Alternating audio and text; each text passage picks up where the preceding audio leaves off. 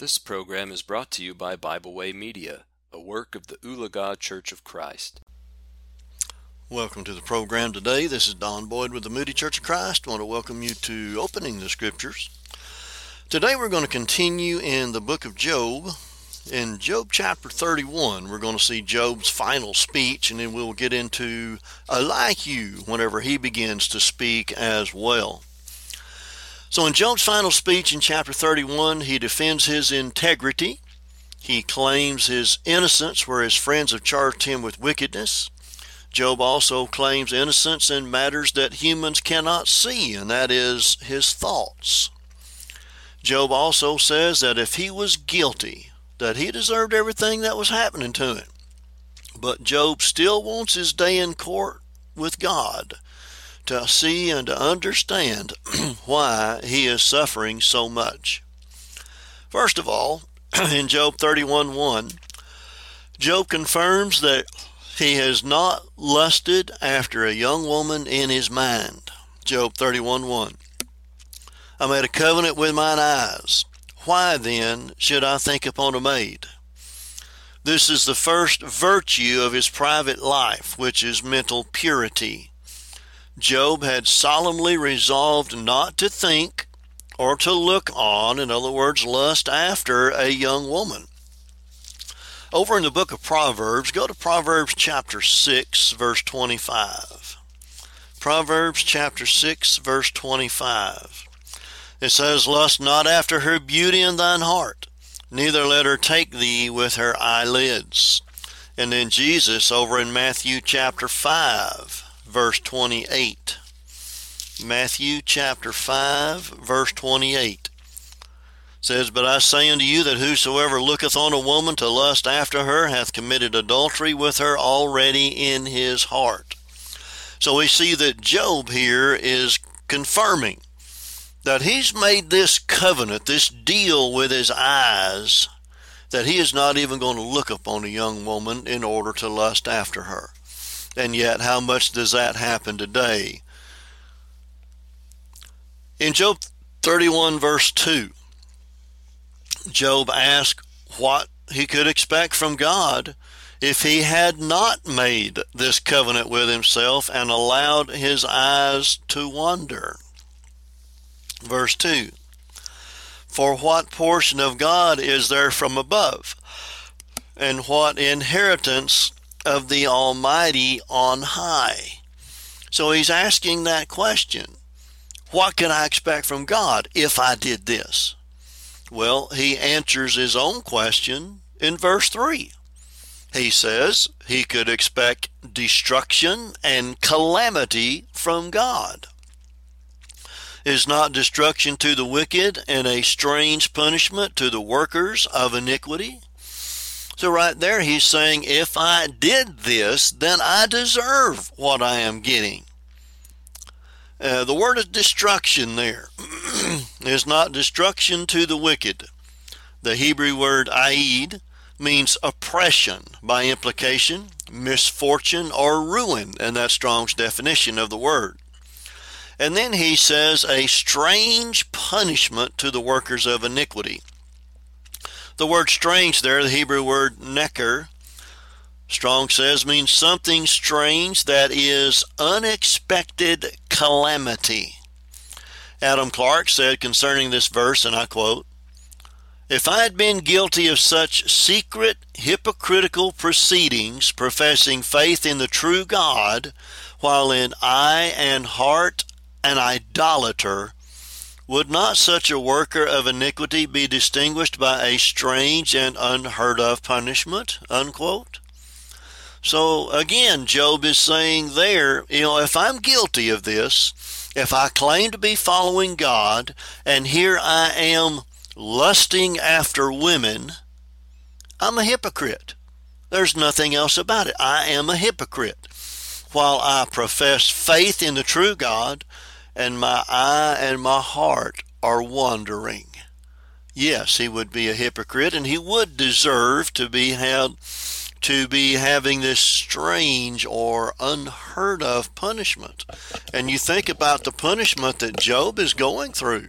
This is a very unusual and strange type of punishment. So he's wondering, why is this happening to me? In Job 31:4, Job says that God is a witness of all his thoughts and deeds. Job 31:4, doth not he see my ways and count all my steps? In other words, God would punish him if he had these improper feelings and thoughts. But Job knew he hadn't done such things. So again, he's confused as to why all of this is happening to him. In verse 5 of Job 31, Job said he has not lived the life of a hypocrite. Verse 5, if I have walked with vanity, or if my foot hath hasted to deceit.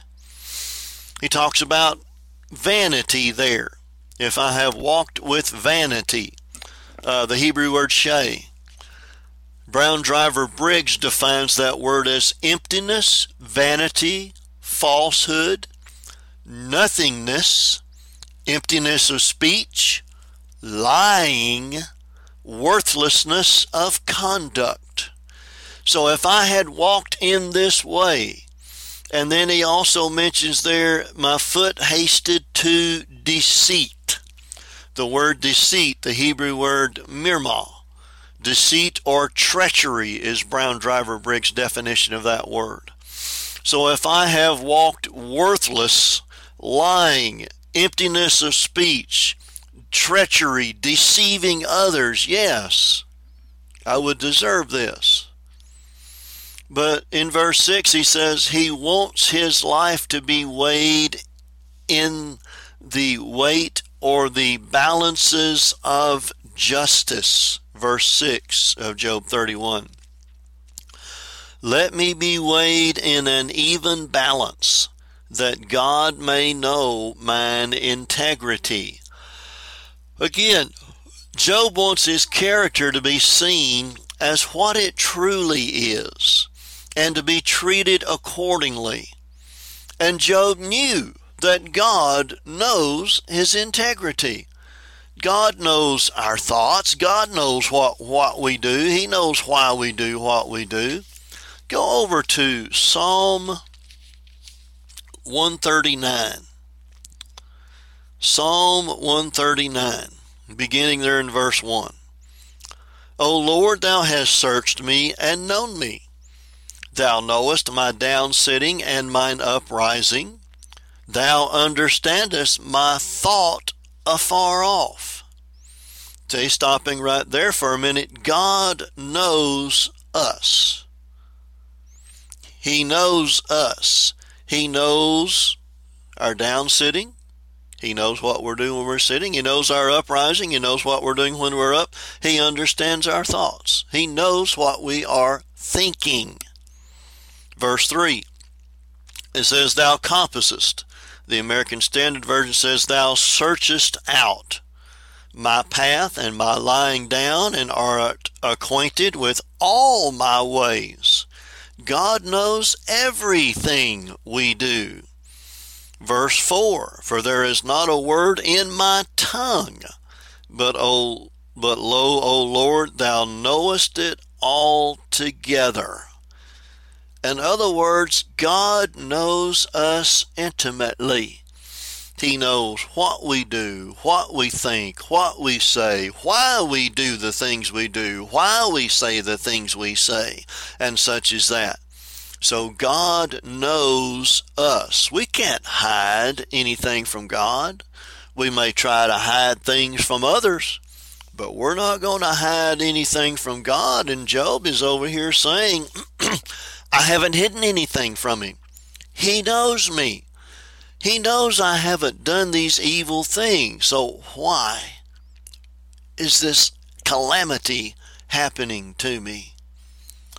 In Job 31:7, Job was willing to have the integrity of his life brought out before everyone. Job 31:7. If my step hath turned out of the way, and mine heart walked after mine eyes, and if any blot hath cleaved to my hands. Adam Clarke there says this concerning the verse, and I quote, I am willing to be sifted to the uttermost, for every step of my foot, for every thought of my heart, for every look of mine eye, and for every act of mine hands. Unquote. Job is saying that he walked in the path of true virtue.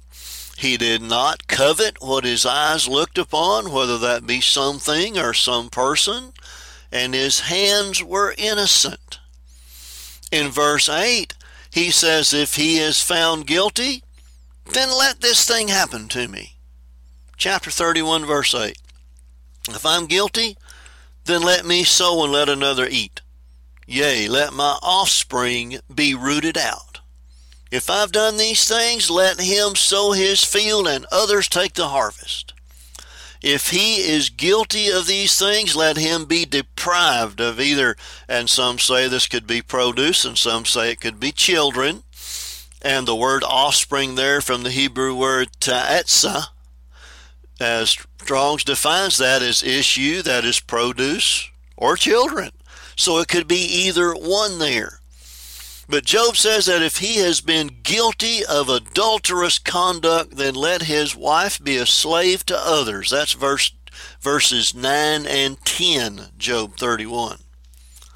If mine heart have deceived by a woman, or had been deceived by a woman, or if I have laid wait at my neighbor's door, then let my wife grind unto another, and let others bow down upon her. Albert Barnes says this, and I quote, the meaning here is, let my wife be the mill wench to another, be his abject slave, and be treated by him with deepest indignity, unquote. So he's saying there, he's claiming his innocence. He hasn't done these things. He wouldn't set, even though his wife earlier had told him, why are you maintaining your integrity? Curse God and die. He still loves her. He still cares for her. And he wouldn't have her subject to those things. So he's saying, I haven't done this. And then in chapter 31, verse 11, Job says that adultery is a wicked crime that he would not vindicate. Verse 11, for this is a heinous crime. Yea, it is an iniquity to be punished by the judges. Albert Barnes states this concerning the verse, and I quote, the sins which Job had specified before this were those of the heart. But here he refers to a crime against society, an offense which deserved the interposition of the magistrate. It may be observed here that adultery has always been regarded as a sin to be punished by judges. In most countries, it has been punished by death, unquote. So people say, oh, no, it's just fleeing or whatever. It ain't going to hurt anything. Yes, it does. It is a sin, a crime against society. Look at Deuteronomy 22:22. Deuteronomy 22:22. It says there, and this is under the law of Moses, if a man be found lying with a woman married to a husband, then they shall both of them die, both the man that lay with the woman and the woman. So shalt thou put away evil from Israel. If we executed every adulterer and adulteress, how many people would be left in this country? It is a crime against God. It is a crime against society. It is a crime against both the adulterer and the adulteress and their families. Well, Job says that adultery is a sin that would cause God to send destruction like a consuming fire upon the offender. Job 31:12. For it is a fire that consumeth to destruction, and would root out all mine increase. So indulgence in adultery will destroy lives and utterly ruin those who are involved in it. Albert Barnes states this, and I quote, "It is destructive to the body, the morals, the soul. Accordingly, it may be remarked that there is no one vice which pours such desolation through the soul as licentiousness. See Rush on the diseases of the mind. It corrupts and taints all the fountains of morals and utterly annihilates all purity of the heart. An intelligent gentleman, a careful observer of the state of things in society, once remarked to me that on coming to the city of Philadelphia, it was his fortune to be in the same boarding house with a number of young men, nearly all of whom were known to him to be of licentious habits. He has lived to watch their course of life, and he remarked that there was not one of them who did not ultimately show that he was essentially corrupt and unprincipled in every department of morals," unquote. So what is he saying there? Someone who will commit adultery will be unprincipled in every moral. Doesn't matter what it is. Because if you're going to do that, you'll do anything else against morality, against society. In Job 31:13, Job said he had not been unfair to his servants in matters of disagreement. Job 31:13. If I did despise the cause of my manservant or of my maidservant when they contended with me. So Job is saying here that he gave his servants a fair hearing if they had complaints against him. He didn't go beat them or tell them to be quiet or whatever. He listened to their complaints and reasoned with them. In verse 14, Job said, if he did not give his servants a fair hearing, then God would not give him one. Job 31:14. What then shall I do when God riseth up, and when he visiteth? What shall I answer him?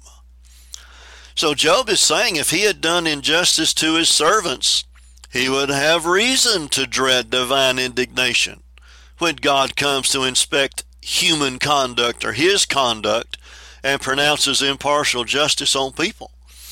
And we need to think about this very seriously, because God does inspect us. He inspects our conduct. He inspects our thoughts. He inspects our actions. He inspects our words. And he's going to pronounce impartial justice on us. Job proclaims that God made both him and his servants in the womb. Verse 15 of Job 31. Did not he that made me in the womb make him? And did not one fashion us in the womb? So Job is saying right there, everyone has the same Creator. In Acts chapter 17, look at verse 26. Acts chapter 17, verse 26. It says there, and hath made of one blood all nations of men for to dwell on all the face of the earth, and hath determined the times before appointed and the bounds of their habitation. All human beings are created equal. Albert Barnes, which was published between 1847 and 1885, stated this, and I quote, hence it is apparent how Christianity, that carries this lesson on its forefront, is the grand remedy for the evils of slavery and needs only to be universally diffused to bring the system to an end, unquote. So right there, we see everyone is created equal, and Albert Barnes is saying here, and there was slavery going on at that time. Christianity brings an end to slavery. Now, there was slavery going on during the time of the New Testament as well. And Paul, or the New Testament, does not condone slavery, but because human beings had slaves, the New Testament does show how slavery is to be practiced. We are to, or they were, to treat slaves good, and slaves were to treat their masters or work for their masters in a way that would be pleasing to God. So all of these things are about slavery, we'll put it that way, are regulated by the Word of God. And again, slavery in our country does not exist in the way that we think about it. Now, I want to go over and look in Colossians 3:22 and following. It says, "Servants, obey in all things your masters according to the flesh, not with eye service as men pleasers, but with singleness of heart, fearing God. And whatsoever ye do, do it heartily, as to the Lord and not unto men, knowing that of the Lord ye shall receive the reward of inheritance, for ye serve the Lord Christ." So right there it tells how slaves today, that might be employees, are to treat their employers. And then in chapter 4 of Colossians it says, "Masters, give unto your servants that which is just and equal, knowing that ye also have a master in heaven." So yes, there was slavery then. And yes, I mentioned the slavery, we normally think about it as it doesn't exist now, but yes, there is slavery going on. You think about human trafficking and such things as that, that's nothing but slavery. Prostitution, those pimps that have them, that's nothing but slavery. Of course, that is all sin as well whenever you look at prostitution. So again, the New Testament does not condone slavery, but it does regulate it, because humans practice it. Again, Albert Barnes gave this interesting quotation of one of our presidents, and I quote, "I tremble," said President Jefferson, speaking of slavery in the United States, "when I remember that God is just," unquote. Well, in Job 31 verse 16, Job said he had not ignored the poor and he had not ignored the cause of the widow. Job 31:16. "If I have withheld the poor from their desire or have caused the eyes of the widow to fail." He hadn't done that. He was accused of that by Eliphaz, but Job helped the poor and he helped the widows. In verse 17, Job fed the orphans and did not withhold their needs from them. He says, "Or have eaten my morsel myself alone, and the fatherless had not eaten thereof." So he was kind to those who were fatherless. He helped them. And then in verse 18, Job said he was a father to the orphan and a counselor, and as a counselor and friend to the widow. Verse 18, "For from my youth he was brought up with me as with a father, and I have guided her from my mother's womb." So again, Job was a friend to the widow, a counselor, and not doing what he said he had done earlier about lusting after things such as that. Well, in verses 19 and 20 of Job 31, Job says that he clothed them that were in need. Verses 19 and 20. "If I have seen any perish for want of clothing, or any poor without covering, if his loins have not blessed me, and if he were not warmed with the fleece of my sheep. So the parts that were cold and shivering were now covered with the wool of Job's flocks. He was helping them. He wasn't leaving them to themselves, as Eliphaz had claimed. Job said he never neglected the cause of the orphan when he was sitting as a judge in the gate. That's Job 31:21. If I have lifted up my hand against the fatherless, when I saw my help in the gate. Adam Clarke says concerning this verse, and I quote, I have at no time opposed the orphan, nor given in behalf of the rich and powerful a decision against the poor, when I saw my help in the gate, when I was sitting chief on a throne of judgment and could have done it without being called to account, unquote.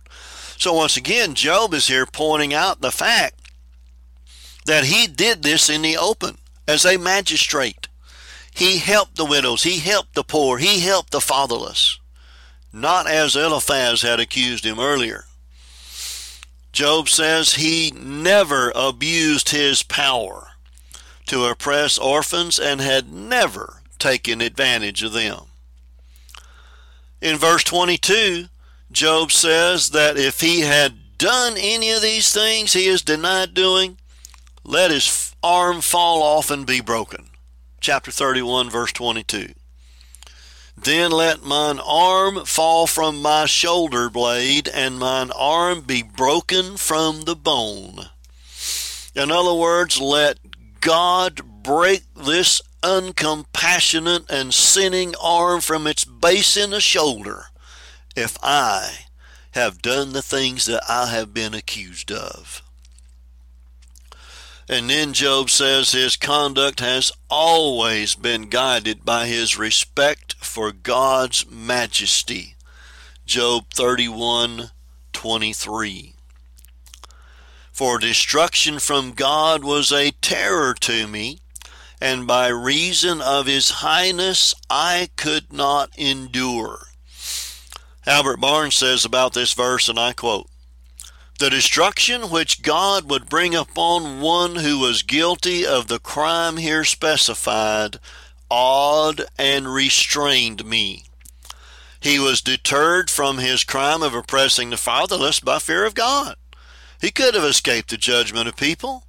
He had power and influence enough not to dread the penalty of human law. He could have done it in such a way as not to have been arraigned before any earthly tribunal.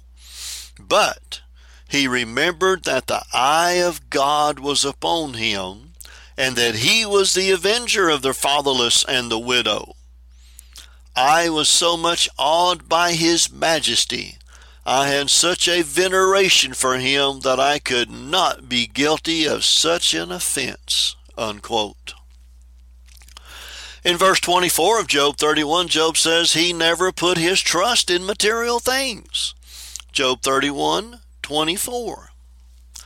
If I have made gold my hope, or have said to find gold, thou art my confidence. So Job is saying here, I trusted God, not gold. And yet, most people are just the opposite, are they not? We trust our wealth instead of God. Well, Job says his happiness was not found in wealth, even though he had been wealthy. Job 31:25. If I rejoiced because my wealth was great, and because mine hand had gotten much. So he said, my happiness wasn't found in wealth, and yet Job's friends suggested just the opposite. Go to Job 20, and we're going to look at verses 15 and 19. Job 20, 15 and 19, and this is Zophar speaking.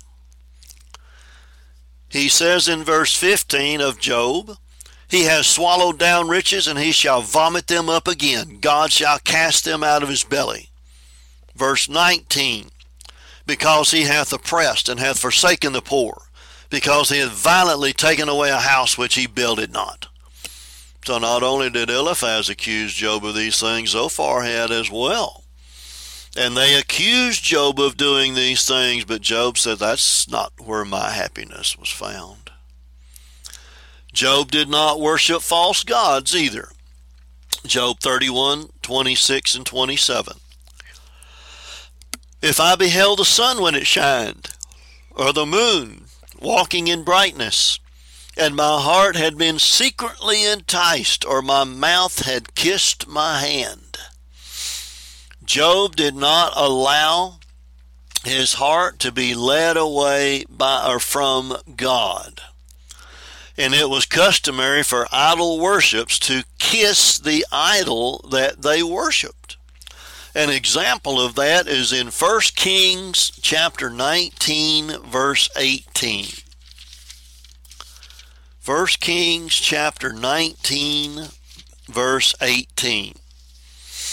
God says this to Elijah, Yet I have left me 7,000 in Israel, all the knees which have not bowed unto Baal, and every mouth which hath not kissed him. Albert Barnes says, and I quote, the Muslims at the present day in their worship at Mecca kiss the black stone which is fastened in the corner of the Beit Allah as often as they pass it in going around the Kaaba. If they cannot come near enough to kiss it, they touch it with the hand and kiss that, unquote. So this idol worship that the Muslims do here, the same thing, Job is saying, I did not do that. I did not kiss my hand that touched an idol, which is what the Muslim world does, according to what Albert Barnes says here. In verse 28 of Job 31, Job says, idolatry rejects God and is worthy of God's judgment. Job 31:28. This also were an iniquity to be punished by the judge, for I should have denied the God that is above. So God, or Job, regarded the worship of idols as a heinous crime against God. And idolatry was a sin punishable by death later than Job under the law of Moses. Go to Deuteronomy chapter 17. Going to look at verses 2 through 7. Deuteronomy chapter 17, verses 2 through 7. It says there, if any be found among you within any of thy gates, which the Lord thy God giveth thee, man or woman, that hath wrought wickedness in the sight of the Lord thy God in transgressing his covenant, and hath gone and served other gods and worshipped them, either the sun or moon or any of the host of heaven which I have not commanded, and it be told thee, and thou hast heard of it, and inquired diligently, and behold, it be true, and the thing certain, that such abomination is wrought in Israel, then shalt thou bring forth that man or that woman which have committed that wicked thing unto thy gates, even that man or that woman, and shalt stone them with stones till they die. At the mouth of 2 witnesses or 3 witnesses shall he that is worthy of death be put to death. But at the mouth of 1 witness he shall not be put to death. The hands of the witnesses shall be first upon him to put him to death, and afterwards the hands of all the people. So, or in this way, thou shalt put away the evil from among you. So, this passage right here just simply says, if you hear that someone has gone and worshipped other gods, and you heard it, you inquired diligently, in other words, you investigated it, and it's true, it's certain, then that's what is to happen. And Job says, I didn't do that. I have not worshipped false gods. I didn't worship the sun. I didn't worship the moon or any of those celestial bodies like that. Keil and Delitzsch, in their commentary, stated this, and I quote, "His worship of God would have been hypocrisy if he had disowned in secret the God whom he acknowledged openly and outwardly," unquote. And isn't that true of our lives as well? If we disown in secret the God that we acknowledge openly and outwardly, we're nothing but a hypocrite. Nothing but a hypocrite. In Job 31:29, Job did not rejoice when those that hated him were facing misfortune. Job 31:29. "If I rejoiced at the destruction of him that hated me, or lifted up myself when evil found him." I want to look at a couple of verses in Proverbs. First, Proverbs 17:5. Proverbs 17:5. It says there, "Whoso mocketh the poor reproacheth his maker, and he that is glad at calamities shall not be unpunished." So right there, do not be glad at the calamity of others. And then Proverbs 24:17. Proverbs 24:17. It says, "Rejoice not when thine enemy falleth, and let not thine heart be glad when he stumbleth." So Job was practicing this before Solomon wrote those words. He did not bear malice or hatred against those that hated him. In Job 31:30, Job did not speak evil against those that hated him. Job 31:30. "Neither have I suffered my mouth to sin by wishing a curse to his soul." Albert Barnes says concerning this verse, and I quote, "Few are the people probably even now who could say this, and who are enabled to keep their minds free from every wish that calamities and woes may overtake those who are seeking their hurt. Yet this is the nature of true religion.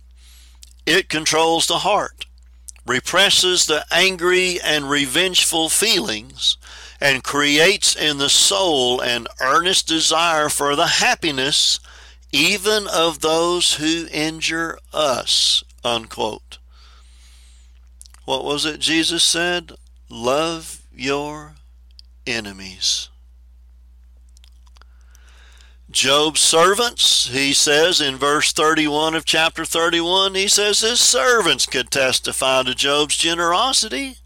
Job 31:31. "If the men of my tabernacle said not, Oh, that we had of his flesh, we cannot be satisfied." Well, the people there that knew Job best could not think of anyone that Job had not helped. A case never occurred when Job did not help those who were in need. And in verse 32, he says he was willing to help strangers. Job 31:32. "The stranger did not lodge in the street, but I opened my doors to the traveler." Job was a hospitable man. He opened his home to strangers. Adam Clarke said concerning this verse, and I quote, "My kindness did not extend merely to my family, domestics, and friends.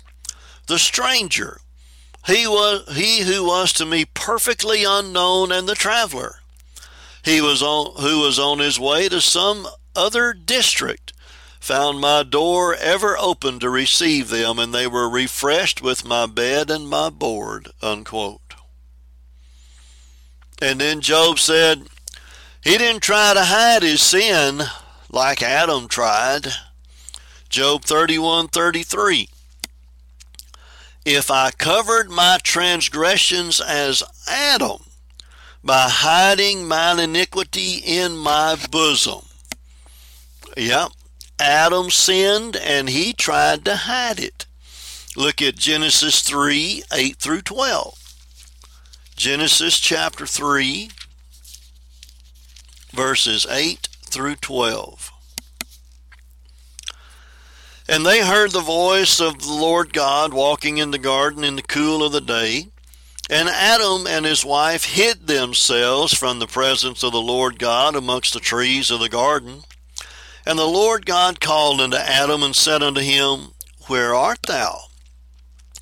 And he said, I heard thy voice in the garden, and I was afraid, because I was naked, and I hid myself. And he said, Who told thee that thou wast naked? Hast thou eaten of the tree whereof I commanded thee that thou shouldest not eat? And the man said, The woman whom thou gavest to be with me, she gave me of the tree, and I did eat.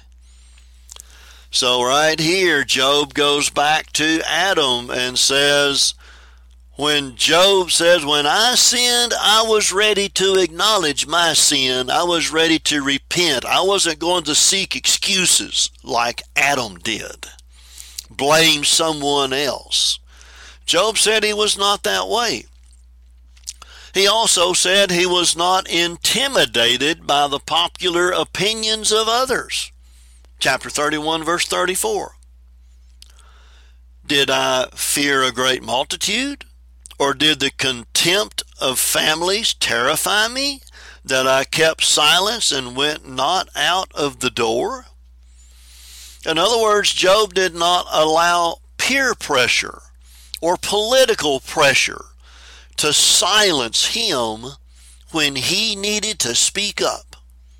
He wasn't going to be quiet, regardless of what was popular, regardless of how he was being bullied to do something different. He maintained his integrity and he spoke up when it needed to be done. And then in verse 35, though, Job still believes that God is not listening to his cries for help. Job 31:35. Oh, that one would hear me. Behold, my desire is that the Almighty would answer me, and that mine adversary had written a book. In other words, Job still believes that God considers him an adversary. Job desires an answer from God, and that God would write an indictment, the book there, write an indictment against him so he could have an opportunity to defend himself. Tell me why this is happening. In verses 36 and 37, Job says, well, if God convicts him, he's willing to publicly bear the charges made against him. Job 31, 36, and 37. Surely I would take it upon my shoulder and bind it as a crown to me. I would declare unto him the number of my steps. As a prince would I go near unto him. So Job is saying that he is willing to carry this book around that contains the list of charges that God has made against him and wear it as a crown. Colin Delich said this, and I quote, confident of his victory at the outset, for he will give him, God, the heart searcher, an account of all his steps, and in the exalted consciousness of his innocence, he will approach him as a prince. How totally different from Adam, who was obliged to be drawn out of his hiding place and trembling, because conscious of guilt, underwent the examination of the omniscient God, or all-knowing God. Job is not conscious of cowardly and slyly hidden sins. No secret accursed thing is cherished in the inmost recesses of his heart and home, unquote. So Job is saying he would declare to God his entire course of life and approach God as a prince with firm and upright steps. And then Job even calls upon his land to testify in his case. Job 31:38. If my land cry against me, or that the furrows likewise thereof complain. Job's land, or the furrows of his field, he says, could not condemn Job's actions.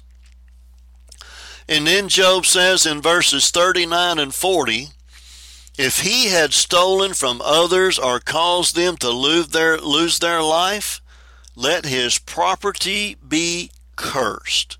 Job 31, 39, and 40. If I have eaten the fruits thereof without money, or have caused the owners thereof to lose their life, let thistles grow instead of wheat, and cockle instead of barley. The words of Job are ended. So Job did not eat the fruits of others or his own fruits without paying for them. Now, he may be speaking there of leasing land from others that he used for crops, and he may be speaking of harvesting his own fields and paying his servants for their work. You see, Job was not like Jezebel, who had Naboth killed to give his vineyard to King Ahab. We go back to the book of 1 Kings. 1 Kings. And we look back, let's see. I didn't have this written down. Don't you love it whenever things come to your mind and you want to say some things like this? But in 1 Kings, Ahab was a wicked man, and he wanted to take Naboth's vineyard. And Jezebel sent and had Naboth killed because he wanted his vineyard. And so we look at Job here. He wasn't like Jezebel and Ahab, who had Naboth killed. Job says if he was guilty of these wrongs, let thorns and thistles come up instead of wheat and barley. And I'll just leave that as your homework today to find that place in 1 Kings. Job's discussion with his friends is ended. Job's words are stopped. Some say Job said this himself, that the words of Job are ended. Others say that the writer of the book inserted the words. Whichever it may be, Job's words are ended until after God speaks to him. Well, Job has said enough in his own defense. He's refuted the arguments made by his three friends. He has vindicated his character and has been unrelenting in his positions. Job still is pleading with God to come to him and to give him the reason or reasons Job is suffering so greatly, and he's willing to defend his character. Well, God is going to speak to Job. He's going to come to him, but he's not going to tell him why it's happening. But before that happens, another one of Job's friends, Elihu, has a great deal to say first. So again, this is Don Boyd with the Moody Church of Christ. I want to thank you for tuning in today to Opening the Scriptures, and we look forward to being with you next time. We hope you enjoyed this program. We encourage you to subscribe to our podcast on Pandora, Spotify, or Podbean. Thanks for listening.